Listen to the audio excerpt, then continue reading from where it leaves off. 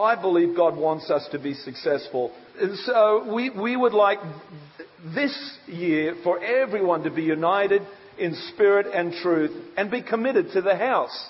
Really committed. And so I'm going to tease that out, and I'm going to talk about this. And the title of the message is this: First things first. Say that. First things first. The only way I see us being successful this year, and I believe God wants us to grow leaps and bounds. I believe there's more of the facility that we need to build. We're on the point. Literally, I don't know how this happened, but we've been donated all the wood to build the mezzanine level. That's all the offices and a big classroom in that corner. And literally a company, I wish I knew their name, has donated all the timber for that work. And Andrew Dash is going to do the steel work. Thank you, Andrew. And for the work you did for the steel, for the electrical work in the back room. Thank you. And the sail. That is brilliant what you did out there. Excellent. But listen, guys, we cannot lose momentum. We got to assume our posture, our position, and move forward strongly, because time is short. This is what they're saying, that God is accelerating His plans and purposes all over the world. He's actually accelerating things.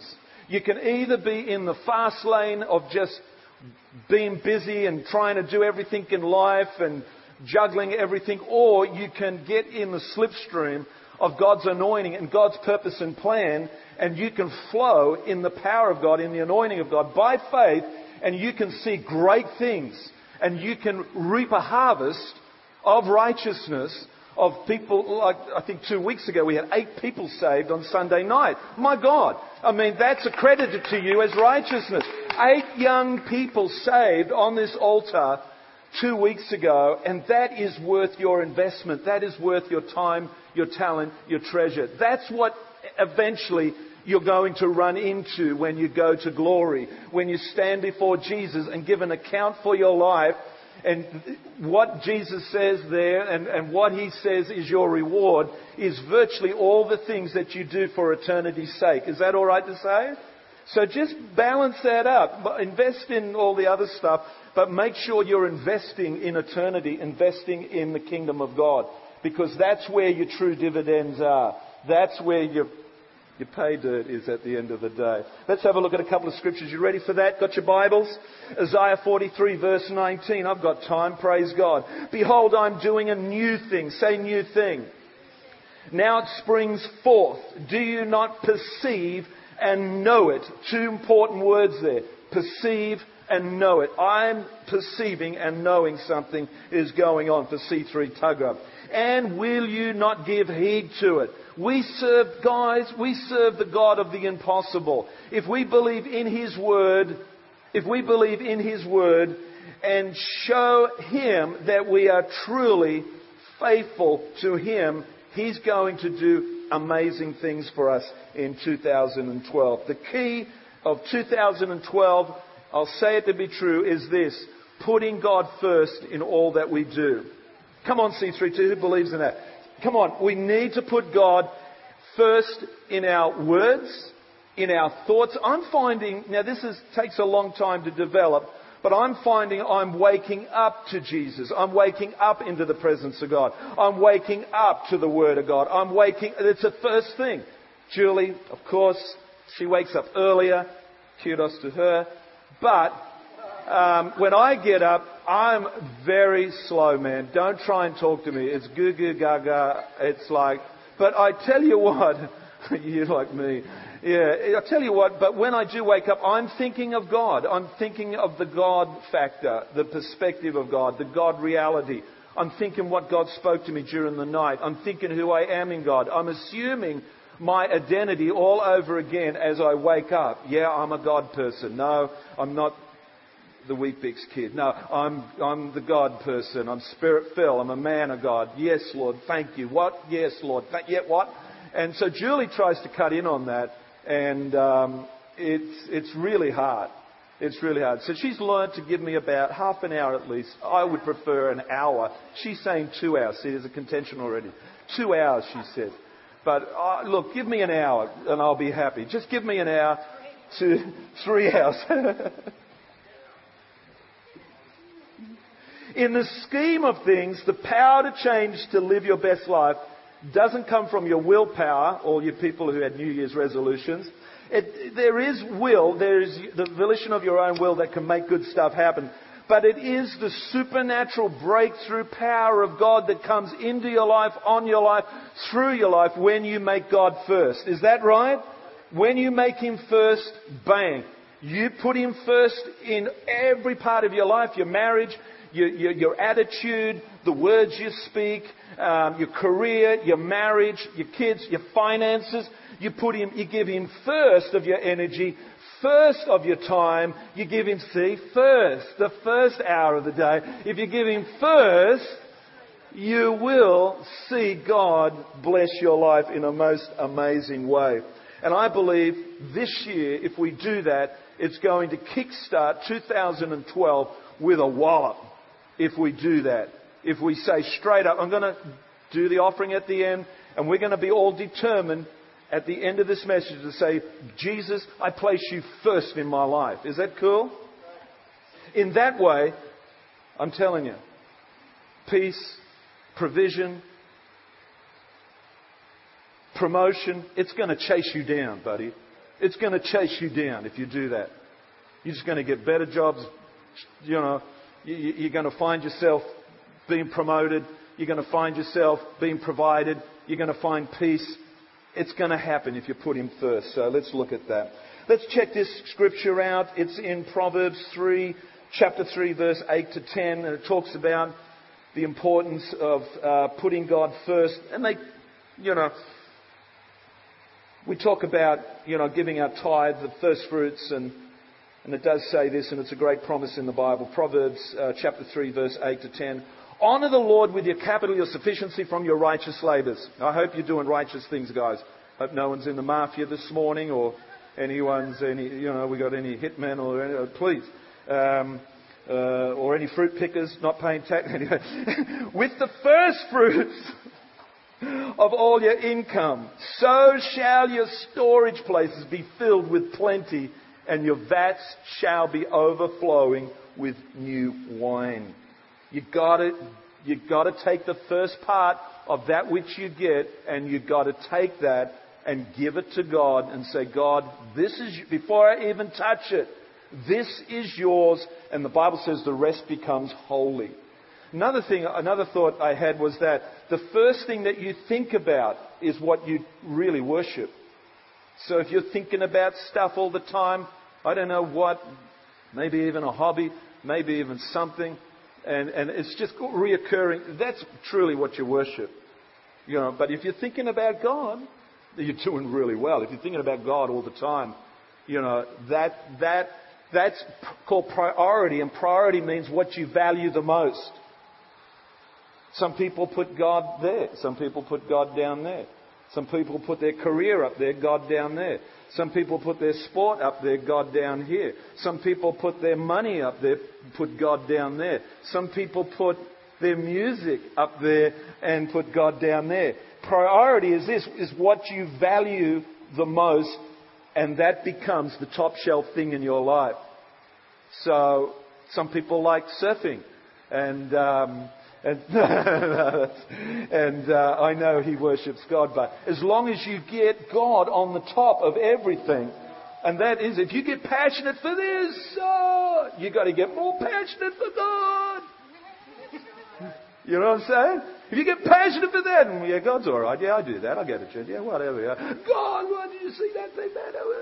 I'm going to get one lay-by, man. That's a little hint for someone in the house.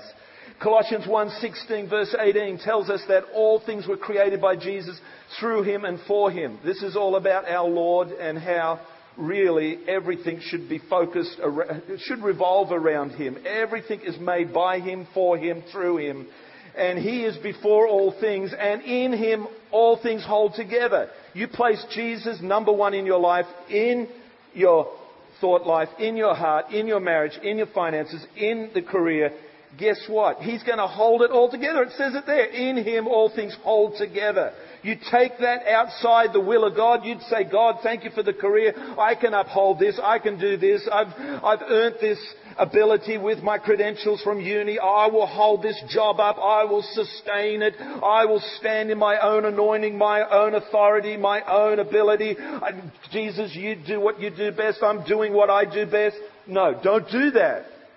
And in Him all things hold together, so that He Himself will come to have first place in everything.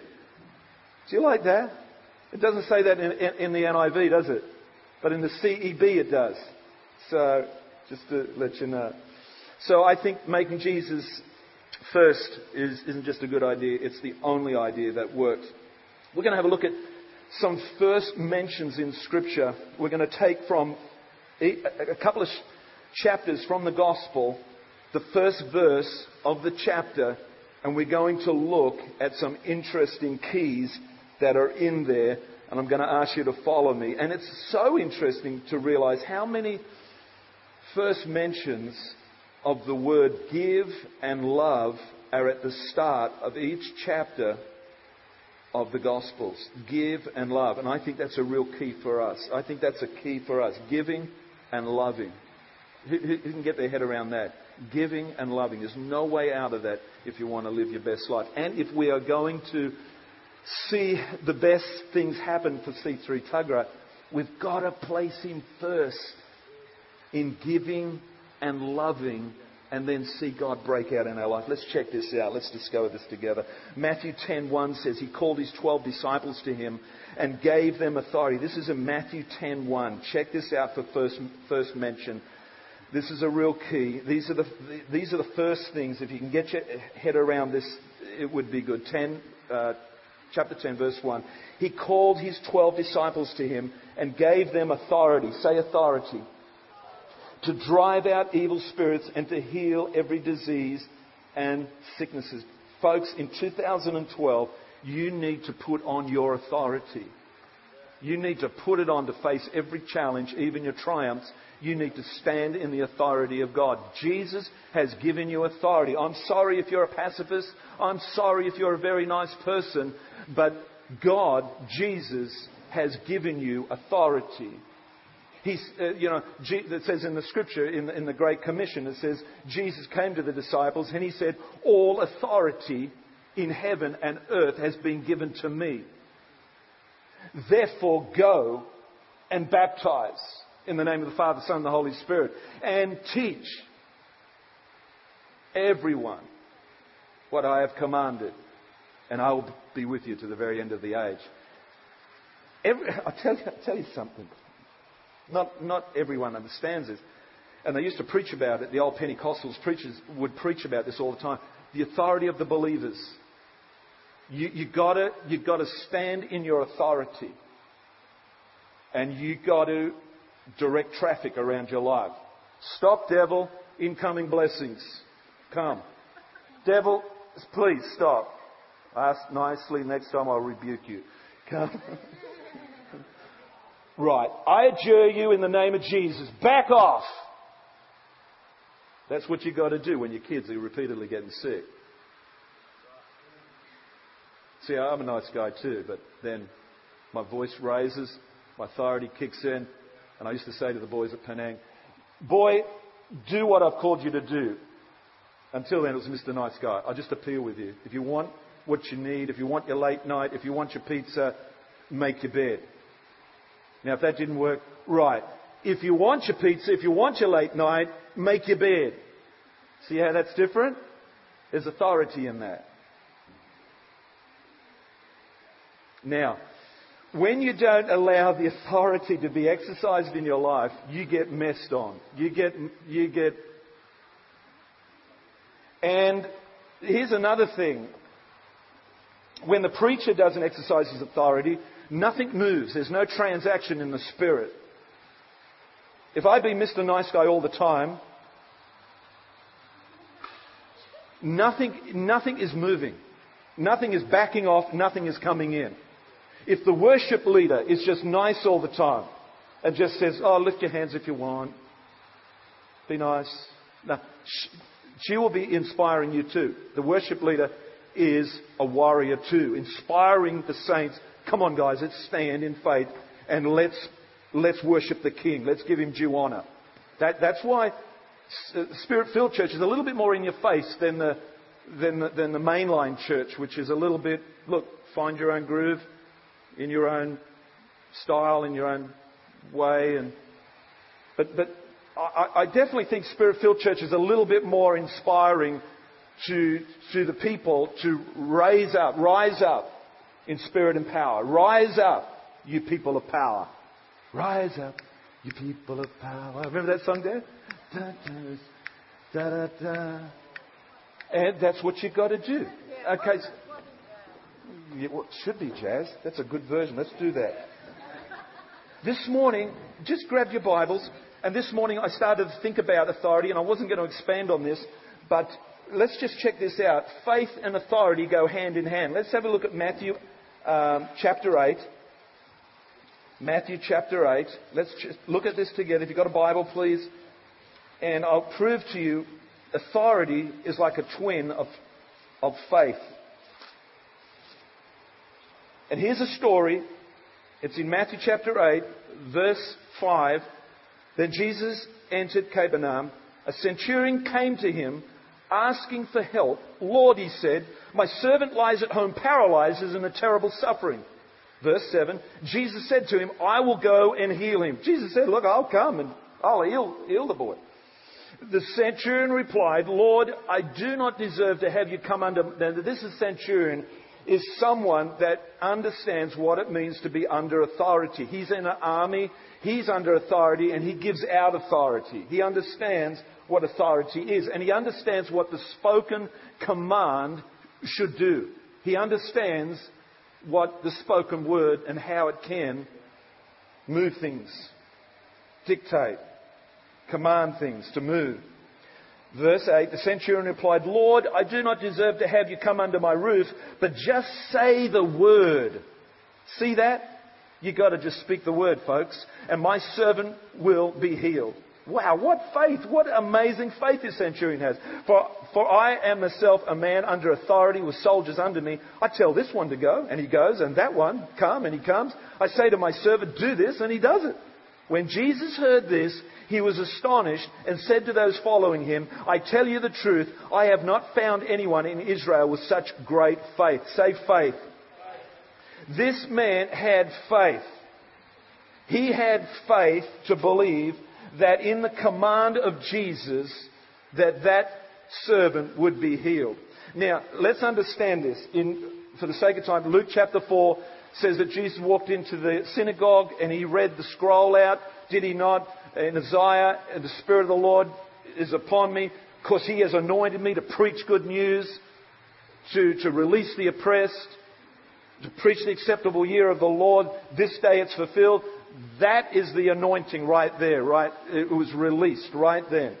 And of course, if you go to Philippians chapter 2, verse 7 to 8, basically it says Jesus came as a man, stripped himself of divine power, he became a man. But in Acts 10:38, what does it say? Help me. Acts 10:38. Let's look at this. Jesus is a man now. He's just like us, but because he's living a holy life, a righteous life, he is enabled, empowered with the Holy Spirit. Acts 10:38. This again is about the Spirit-filled church. This is what you can have. It's what we have as a people of God that make things happen for people's lives. It's the anointing. So let's look at this. Acts 10:38. Someone needs this morning. Acts 10:38. How God anointed Jesus of Nazareth with the Holy Spirit and power, and how he went around doing good and healing. Who wants to go around doing good and healing? Anyone like me wants to lay hands on the sick and do some good and see people healed? All who are under the power of the devil, because God was with him. The anointing was with him. So Jesus performed miracles by the power of God, by the Holy Spirit. And John 3:8. Is it 1 John 3:8? I think it is. 1 John 3:8. So this is the reason, I think this is the scripture that talks about the reason the Son of God appeared was to destroy the devil's work. That is exactly why he came. And can I suggest to you, and even say that I believe that's why we're saved. To be anointed. To heal people. With faith, with authority. I think Ali Thompson just lost her auntie. She's about 50. She died of cancer. Sister-in-law, was it? They're really grieving. Jason and Natasha. I think the mum's gone down to Goulburn to be with Natasha. They really grieve. Cancer took her out. I don't know about you, but for 2012, I would like to pray against cancer in certain people's lives that come by this church and in your life even. And I say this, that we need authority and faith in that day to command that cancer to bow its knee in Jesus' name and relinquish its hold on our people, our loved ones. And if you have any heart or any compassion for your friends and family, you need to assume faith and authority and pray and believe that what God has given you in this vested power that God has given to you when you were saved, you need to exercise it. You need to exercise it and believe it and declare it to be true, that cancer is from the devil and it goes in Jesus' name. Who believes that? Come on. You were sick for 3 weeks, sis, I believe, Peter. You were sick, man. I hope we had some people praying for you, coming against that diabolical thing. We had a friend that actually was taken out by pneumonia only 5-6 weeks ago. And so that's why we need the anointing. That's why we need faith. Praise God. Here's another one. Mark 1:1. It says, the beginning of the gospel about Jesus Christ, the Son of God. Does it say that up there? Mark 1:1. The beginning of the gospel. Man, it's just the beginning of the gospel. Let's try and get this gospel out. And that's the beginning for all those 8 people that were saved. That's the beginning because the gospel leads people to Jesus. Does it say that? The gospel leads people to Jesus. And then Jesus has their best life in store for them. So really, it's the beginning. The gospel is the beginning of this wonderful, fantastic life for us all. We've got to believe that we can get the gospel out to our friends and family in 2012 and see them begin their journey in God and to meet Jesus, especially through the gospel. Here's another one. Luke 15:1. Now the tax collectors and sinners were all gathering around to hear him. These were tax collectors, sinners, people like you and I before we got saved. And, they were inquiring of Jesus. How many friends have you got that are maybe sinners and tax collectors? They were just like us, but they're inquiring. They're inquiring about Jesus, and they're maybe even willing to come to church and camp around the words of Jesus. Let's pray, Jules, that in 2012 that we got the words of Jesus. Not the words of man, but the words of Jesus. Because there's people coming in, hearing God in the airways. They have never even been to church. They don't even want to know about church, but they're picking up Jesus. I think I might go to church this morning. Did you see that sign, C3 Tuggerah? Yeah, let's go. Let's check it out. I pray that when they walk through the doors there and gather around Jesus, that they hear the words of Jesus and they get saved. Amen? Let's believe that. Yeah. John 1:1. In the beginning was the Word, and the Word was with God, and the Word was God. Got a lot of people saying, I'd love to meet God. I'd love to meet Jesus and have some personal consultation with Him. But do you know what? The Bible says the Word is God. It's all there. God's in there. Everything He needs to share with us, everything He wants to share with us is in there. You can go face to face with God through the Word. Let's have a look at this. And I think this is where a lot of our church is at. John 1:1. In the beginning was the Word, and the Word was with God, and the Word was God. In the beginning was Jesus, and Jesus was with God, and Jesus was God. Does that help some people? So basically, God has revealed Himself totally through this Bible. And if you want to know any more about Jesus or about God or about who you are in God, and if you do want to go face to face with God, go to the Bible. There it is there, man. Beautiful stuff. nuggets of truth, revelation, knowledge, profound mysteries unto Christ of who you are, why you're on this planet. Why am I on this planet? Help me. There it is. It's in there. It's in there. Your identity, who you truly are. Your best life is in the Bible. You've got to go to it this year. You've got to find it, buy some highlighters, watch Joyce Meyer, watch everything you can, listen to it. Oh, get a new appetite for the Word of God. Change your appetite from DVDs to God's Word. From nonsense and gossip to God's Word. Sorry, I'm fasting that. God's Word. What'd you say? No, I'm not interested. God's Word. And you become authorized, deputized, faith, and you become that man and woman of God that we all need you to become. Do you understand? It's the Word of God. You cannot deny it. You need it. Okay. Galatians 5:1. It is for freedom that Christ has set us free. Stand firm then, and do not let yourselves be burdened again by yoke of yoke of slavery, I should say. I'll say it again. It is for freedom that Christ has set us free.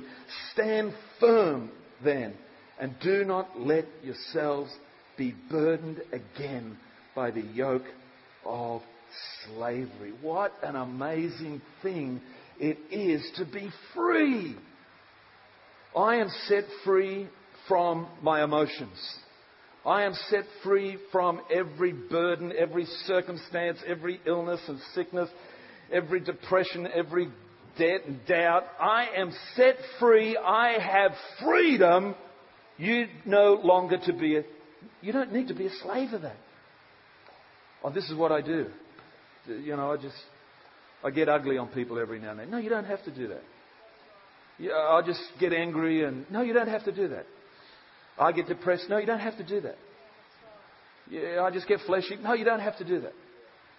You're not a slave to that. You're free. That's the best thing I could tell you for 2012. You are free. You are free from the diabolical plans of the enemy. The devil's got some plans for you for 2012. Sorry. I'm free of that. He has no hold on me. Nothing. I am not incumbent to him in any way. Sorry. The blood of Jesus. The blood of Jesus has set me free. I'm a new creature in Christ. I'm Spirit-filled, born again. I've got God. I'm a child of God. I love that. 1 Corinthians 13:1, rolling through nicely. If I speak in the tongues of men and of angels, but have not love, I am only a resounding gong or a clanging cymbal. Do you know if there's one language that unbelievers and believers understand? It's the language of love. Even unbelievers understand the language of love. You don't have to be even a believer. Guys, we need to get our love on. We need to walk in love. Otherwise, the world will rub off on us and we will become deprived of that love. We should be the influencers, not being influenced, to be living as a pluralist. It's me and myself, maybe my family. That's it. Blow you, Jack. No. You live in a community. You got love. You care for people. You love people. Without love, we're not going to be able to influence the world. Now here starts my giving message. So on your chairs you'll see envelopes. We're going to come to a place to give to the Lord after I speak this. And this is something I grabbed on my Christian TV station that I thought I would share with you. And it is about how do we care, how do we love, how do we care and love for these people outside of these four walls? Pastor Phil, you're speaking a message of basically giving and loving. How do I do that? I don't really care about too many other people. I don't really care about that sister's cancer. I don't know what it is. I might be hard of heart. But I just feel like I am unable to offer any assistance any solution. So with indifference, but with some slight sympathy, I must turn my back and I must walk my own way. When we are Spirit-filled, I want to say to you and propose to you that when you were Spirit-filled, you were given an ability to love other people. And in the love of other people and wanting them to be blessed with what you have, especially in salvation and all the necessities of life, you then have a compassion for poor people. I think Ali's trying to drum up some more people for the Gosford feeding the homeless. Is that right? She's trying to say, and I saw that on Facebook, please, if there's anyone who would like to go to Gosford, has a heart, has a burden for the people in Gosford, the homeless, see Katrina and put your name down, and that would be great. I want to propose to you that if you are Spirit-filled, that you do and should have a burden for the lost, for the poor, for the needy, for the lonely. But if you don't, I would suggest to you that maybe you are not Spirit-filled. Let's prove it to me, Pastor Phil. Let's have a look at it. Scripture in Leviticus 19, verse 9. I want to talk about the Pentecost just for 4 minutes. I want to talk about the old version of the Pentecostal festival. And he says, and this festival was all about celebrating the giving of the law on Mount Sinai. Is that right? Help me, Dan. 50 days after the Exodus, Moses walks up Mount Sinai, is given the tablets, the Word of God. Moses comes down, find them building a calf, worshipping false gods, and I think 3,000 people were slain and killed in that, God's judgment. It's basically, that becomes the Pentecost feast and festival that they celebrated in the Old Testament. And so, of course, it goes like this. He says in this, he says, if you really are thankful, I want you to do this. This is God. God made these rules up. And he said this in Leviticus 19, verse 9. When you reap the harvest of your land, do not reap to the very edges of your field. This is in Leviticus chapter 19, verse 9 to 10. When you reap the harvest of your land, do not reap to the very edges of your field or gather the gleanings of your harvest. Do not go over your vineyard or a second time or pick up the grapes that have fallen. Leave them for the poor and the foreigner. I am the Lord your God. It was basically a thank you festival. And God was basically saying, look, if you're really thankful, I want you to leave what is left after the harvest, and I want you to leave it for the poor and the needy. I don't want you to collect it all. I want you to leave it for the poor and needy. That tells me you are really thankful. So let's go back to the day of Pentecost. And guess what? It's 50 days after Jesus died. 40 days he was seen walking around. Then they waited in the upper room 10 days. That's 50 days. This is the day of Pentecost. Guess what? The Holy Spirit came. And this is what happened. This is what happened to those people. And guess what? 3,000 people were saved, not smitten by God. 3,000 people were saved on the day of Pentecost. But this was the result. So the Jews are looking back and they're saying this. They reckon this is these Christians. They reckon this is the fulfillment of the day of Pentecost. We'll determine that. We know what is the fulfillment of the day of Pentecost. We know what we do. We don't glean to the edges of the paddock. We leave it for the poor. So that tells God that we care for the poor. We're giving thanks to God, but we're saying, God, we care for your people. We will see, these Jews are saying, we will see if this is a fulfillment of the day of Pentecost. Guess what happens, guys? The Jews are looking on. And this is the scripture in Acts chapter 2, 42. On the day of Pentecost. They devoted themselves to the apostles' teaching and to the fellowship. This is what happened after the day of Pentecost. They devoted themselves to the apostles' teaching and to the fellowship, to the breaking of bread and to prayer. Everyone was filled with awe at the many wonders and signs performed by the apostles. This is actually all about the birth of our type of church. All the believers were together and had everything in common. Now here it is, guys. They sold property and possessions to give to anyone who had need. Do you see that? Every day they continued to meet together in the temple courts. They broke bread in their homes and ate together with glad and sincere hearts, praising God and enjoying the favour of all the people. And the Lord added to their number daily those who were being saved. The fulfillment of the day of Pentecost was this, that they become carers of other people. They become so smitten by God, so empowered by God that they said, "Hey buddy, what do you need? Do you need salvation? Here, have salvation. Do you need some food? Have some food. Hey, let's sell that up and let's give that to them." And they started to become carers. The Jews were looking back and said, "My God, it's the fulfillment of the Pentecost festival. It's the fulfillment of the day of Pentecost." They have become people who care for others and radical givers and radical lovers of their community around them. This proved to the Jews that the day of Pentecost and the giving of the Holy Spirit was true. The number one facet I want to suggest to you, the number one facet of a Spirit-filled believer is this, that you can give, that you care, and that you love others.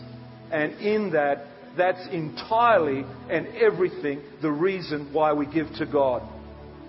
When we say tithes and offerings, when we say vision builders, we mean souls. We mean reaching out even to Thailand with our missionaries and into Africa with Peace Radio. We're reaching out into the Wyong high schools. We're talking about the SG youth group. We're talking about 8 souls being saved on Friday night. Every time someone tries to take an offering up here and do their darndest to move hearts, it's all about souls. And when you're Spirit-filled, you go, "You know what? I'm going to give to that. I'm going to give my tithe to C3 Tugra. I'm going to give what I can to the vision builders." That is the mark of a Spirit-filled church, a Spirit-filled believer. You can start filling your envelopes out right now. If you're moved by other people, if you're moved by us wanting to reach people, if you're moved with compassion to see people get what you've been given, salvation, freedom, peace. If you're moved by that and want to see more people blessed by that, that's entirely the whole reason why we give. And guess what? The Bible does say, if you give, pressed down, shaken together, runneth over, it's going to be measured back to you. If you can be responsible with that, God's going to go, "I'm going to get more to that guy. He knows how to give." Marty, he knows how to give. Andrew, he knows how. Candace and Luke, they know. Give them more. Promotion, give them more. Does that help? So in 2012, we're going to put God first in our giving. We're going to put God first in our thoughts. We're going to put God first in our words. We're going to put God first in our marriage, in our family. We're going to put God first in our career. We're going to give Him the best of our energy, the best of our time, the best of our finances. And we're going to see this church do amazing things in 2012. And the people of God say,